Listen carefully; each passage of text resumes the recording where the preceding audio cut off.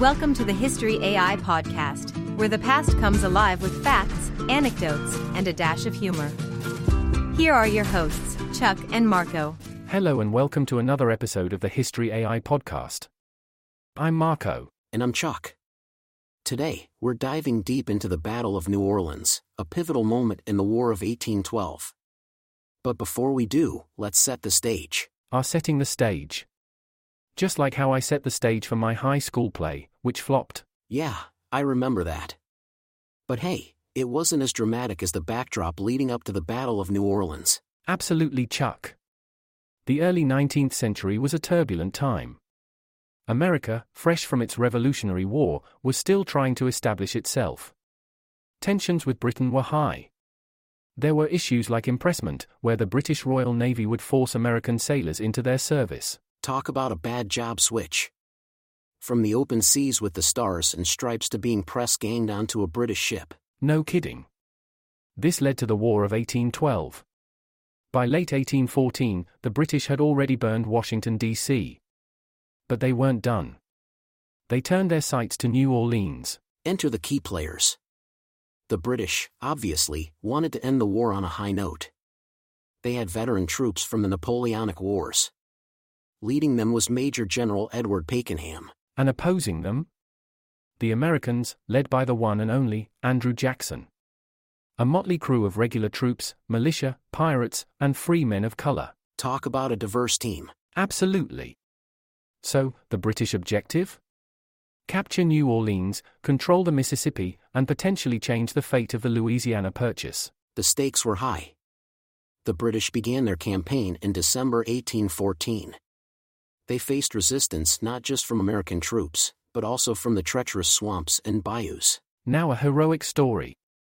During one of the initial skirmishes, the HMS Carolina was set ablaze by the Americans.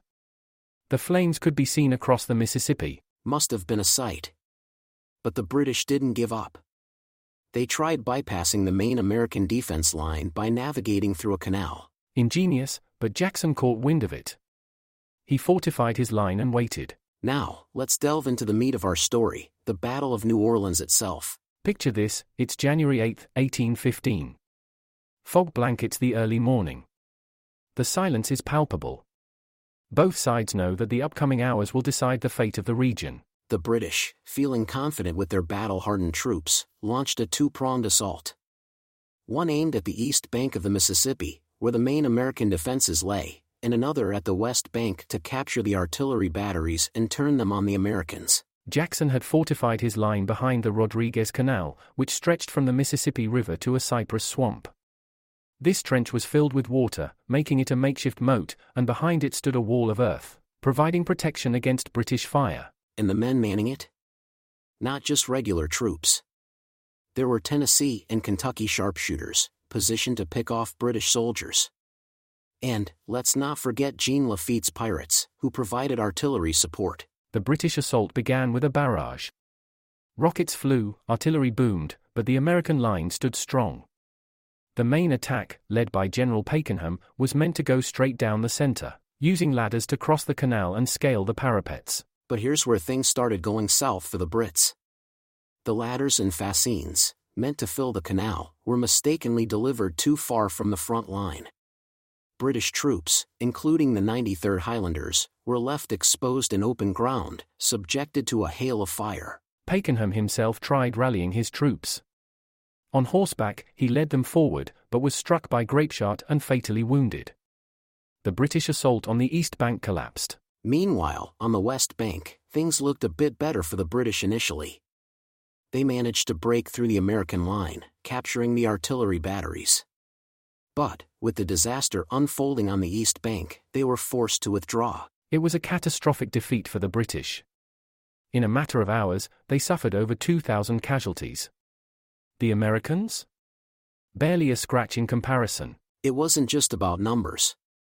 This was David defeating Goliath.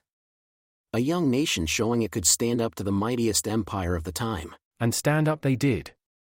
This battle cemented the War of 1812 in the annals of American history and showcased the spirit and resilience of a young emerging nation. Now, for tactics. Jackson's use of local knowledge, trenches, And a strong defensive line was genius. The British, though experienced, struggled in the unfamiliar terrain. In the grand scheme, even though the Treaty of Ghent had been signed ending the war, news hadn't reached the battlefield. Had the British won, the war's outcome could have been different. Indeed. The victory bolstered American morale and nationalism. Jackson became a national hero. From the mind behind the History AI podcast comes an electrifying journey into the past. A ripple through time, Franklin's folly. Dive into a tale where Benjamin Franklin, America's beloved inventor, takes an unexpected journey through time. But with his leap, he unleashes a powerful ripple. Now, with dark forces lurking in the shadows, harnessing this energy to shatter and enslave the world, it's a race against time. Will Franklin fix the future? Or will history rewrite itself? Uncover the secrets. A ripple through time, Franklin's folly. Time has never been more fragile. Available on Amazon. Welcome back, folks. Now, let's talk casualties. The British had over 2,000 casualties.